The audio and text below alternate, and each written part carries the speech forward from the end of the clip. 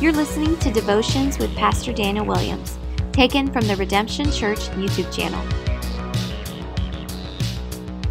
Hey everyone, welcome back to the live devotionals. I'm Pastor Daniel Williams with Redemption Church. Excited that you're watching either on YouTube or listening to our audio podcast. And today what I want to do is actually talk from a story in Mark chapter 14 of a beautiful story of a woman worshiping Jesus. And her name was Mary. And I want to show you that the worship she expressed to Jesus is the same kind of worship we can express today. But before we jump into the story, man, if you are not subscribed and you like getting Bible content once or twice a week, I share God's word with you. Feel free to share it. Feel free to hit the like button, subscribe, or even get it on your local phone. So that way, as you're driving, you could have 15 minutes full of God's word. And so that's what we're going to do today as we jump into Mark chapter 14, verses 3 through 9. I want you to just hear this story from Scripture to wash you in God's word and get some content from that as I talk about what you can do, The text says this, and while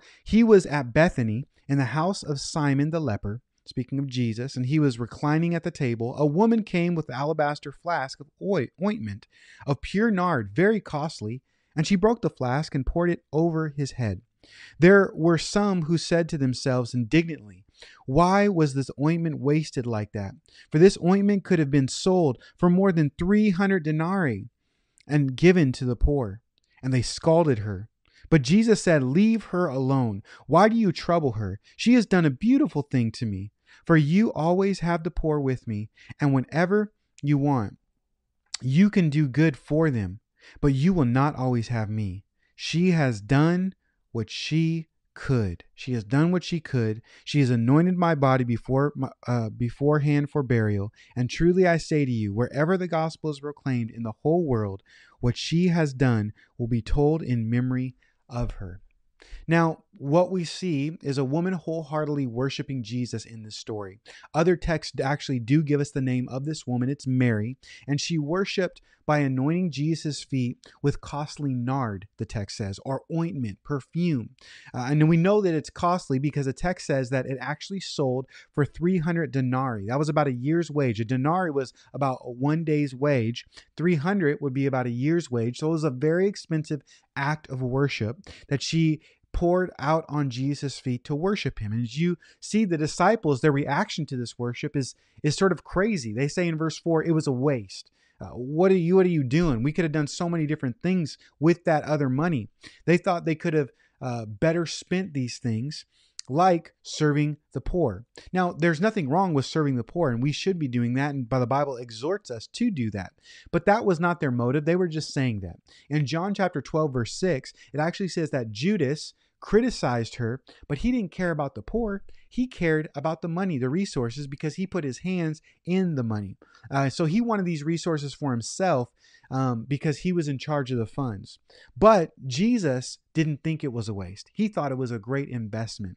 And rather than criticizing her, he commends her publicly for this act. He says to the disciples, "Leave her alone." Wherever the gospel is proclaimed, he says, the whole world will hear this story and what she's done and will tell about this story. And this is why we're studying this story today, right? Because it's in Scripture, because Jesus honors her, includes her in the gospel, in his word, which is eternal, and God actually rewards her for her worship. Now, there are a lot of lessons that we could learn from this story. I've taught on this many different times in different ways, depending on the text and how the Holy Spirit leads. But today, what I want to do is I want to draw your attention to verse 8. Verse 8, because it says these important words, "She has done what she could do." Jesus told the disciples, listen, she has done what she can do. And she was rewarded, not for everything she could have done, but everything that she did do. Not everything outside of her own ability, but she was rewarded for what she could do. This was an act of personal worship for her to express her love, her honor, and adoration to Jesus. And it shows us the importance of personally worshiping Jesus with the resources, time, the energy, the things that we have to the Lord, what we can do. You see, we may not be able to give a year's wage as an offering, but we can give something as worship unto the Lord and honor him with our wealth. Proverbs 3:9 says, "Honor the Lord with your wealth, and the first fruits of your produce. The principle here isn't to give a certain amount, but to give what we can, to worship God in ways that we can. Jesus is honored as we worship him with our resources. Now, another example of this and principle of this that sort of states this is just a few chapters back in chapter 12, verses 41 through 44. Jesus actually gave us this principle and example of the poor woman who gave just a little. So we have a woman that gives a lot, but listen to Mark chapter 12, verse 41 through 44, how it actually teaches us that it's not about the amount of money that we give. And he sat down, speaking again of Jesus, opposite the treasury and watched the people putting money into the offering box. Many rich people put in large sums, and a poor widow came and put 2 small copper coins, which made a penny. And he called his disciples to him and said to them, "Truly I say to you, this poor widow has put in more than all those who are contributing to the offering box. For they have contributed out of their abundance, but she out of her poverty, and has put in everything she had, all she had to live on." She did what she could do. It was an act of pure worship. This poor woman didn't have very much to give, but in fact, one commentary I was reading said these 2 copper coins would only be about 1/32 of a denarii. So it would be like an hour's wage rather than a whole year's wage, right? The monetary gift wasn't very significant, but God saw the heart. And so the funds weren't a lot, especially as compared to all these rich people putting in large sums in the offering box. But Jesus says this poor widow's offering had great value. Why? Because the rich were giving out of their abundance while she was giving out of poverty and all that she had. The rich gave a lot monetarily, but it didn't actually cost them sacrificially. And it was something that didn't actually honor the Lord because they weren't giving from their heart. It didn't cost them anything. There was no sacrifice. It wasn't what they could do. They could give more. She gave more, even though the monetary amount was less. You see, the Bible says much is given, much is required. Our worship should cost us something.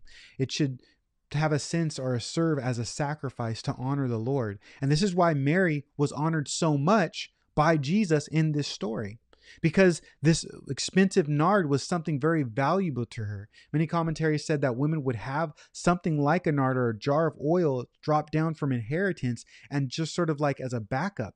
That this would be something that she could have lived off of, especially being a woman those days. If there was no man to take care of her, this would be like her savings and her life inheritance. And yet she gives this to the Lord as worship. It cost her something. And it showed Jesus how valuable he was because of how much it meant to her. You know, I often say we can't do everything, but we could do something. You can't do everything, but you can do something. Meanwhile, our meaning that we can do what we can do, and we should do what we can do. I think about our church a lot of times where we're not large numerically, but we've taken a lot of time and energy and effort to worship Jesus in the ways that we can, even doing a live devotional to spread the word of God. We may not be able to reach millions, but we're reaching people that the Lord wants us to reach, and we're doing what we can, and the Lord is honored by that. And so I would just ask you this, what does it look like for you to worship God monetarily with your finances? You know, for some of you, giving $50 is really a lot, but for others, giving $5,000 isn't enough. What is a sacrifice that you could honor the Lord, a ministry you can come beside and support and worship the Lord? We have to pray and ask God about our finances. And you see, when we pray and don't just put a principle on it, it goes to a person and it builds our relationship. We want to become a generous giver and honor God with our wealth. I love what Paul says in the New Testament, 2 Corinthians 8:7. He says, "But as you excel in everything, in faith, in speech, in knowledge, in earnestness, in love, in our love for you. So as you excel in these spiritual practices and disciplines, see that you excel in this act of grace also." What is he talking about? The context in that chapter is this grace of giving. He wants us to excel in giving, in our generosity. So what does that look like for you? And I will remind you that this type of worship of honoring Jesus isn't just with finances or a monetary thing, but no, God has given us other resources. This wasn't $100 bill Mary was worshiping with. It was some ointment, a resource, right? So what other resources do we have as humans? Well, we have our time. We have gifts that God has given us. The Bible tells us that we're to use our time wisely, and we can honor God with our time, worshiping with our time. What does it look like for you to worship and honor God with your time? Are you investing your time wisely? What about the gifts He's given you? I have, just thinking about it, looking at it, I have a camera right here. I have the internet, a software program, a microphone that I can just get on live and just share the love of Christ with other people. And I wanted to use this gift and this talent that I had of teaching to be able to minister to people. And I want to be faithful to that. And so what gifts do you have? Have you ever thought about that? Maybe you have a home, a large home, and you can host meals and gift of hospitality. Whatever the gifts may be, 1 Peter chapter 4 says, hey, if you're going to speak of oracles of God. If you're going to give, do that generously. If you're going to serve the Lord, just exercise the gifts God's given you for His glory. So are you growing in your spiritual gifts, in the talents that God's given you, in the resources He's given you? Maybe you have a car and someone in your fellowship needs a ride to community group, which happens often, or to service. Again, I would remind you, it's not about how much time or talent you have, but what do you do with that talent? She did what she could do. What are you doing with what you can do?